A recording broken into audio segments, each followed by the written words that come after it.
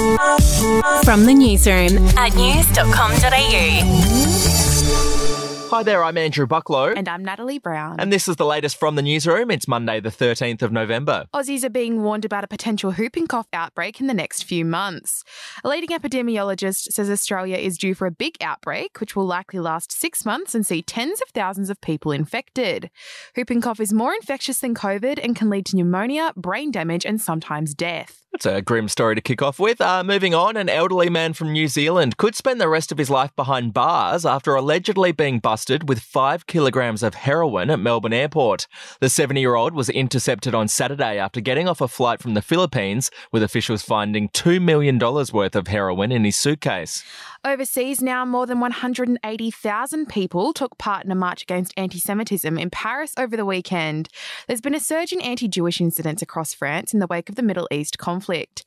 France has Europe's largest Jewish community, numbering about 500,000 people. To sport now, in tennis, Novak Djokovic will finish the year as world number 1 for a record-extending 8th time. The 24-time Grand Slam champion needed just one more win to secure top spot in the ATP rankings for 2023, and he made no mistake at the ATP finals in Italy, beating Holger Rune in 3 sets. We'll be back in a moment.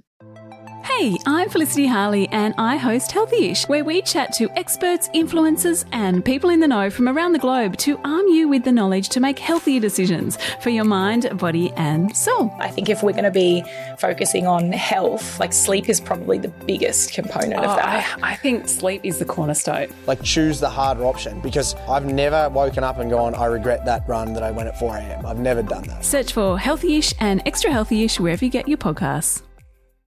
To celebrity news, Adam Driver wasn't impressed with a question he received from an audience member at a screening of his latest movie, Ferrari. During a Q&A, Driver was asked what he thought of the crash scenes in the film, with the audience member saying he thought they were cheesy.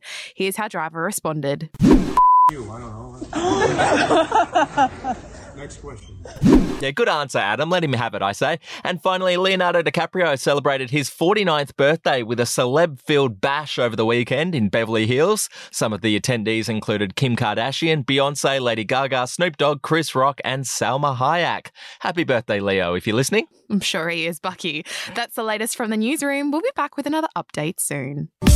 Follow or subscribe to From the Newsroom wherever you get your podcasts.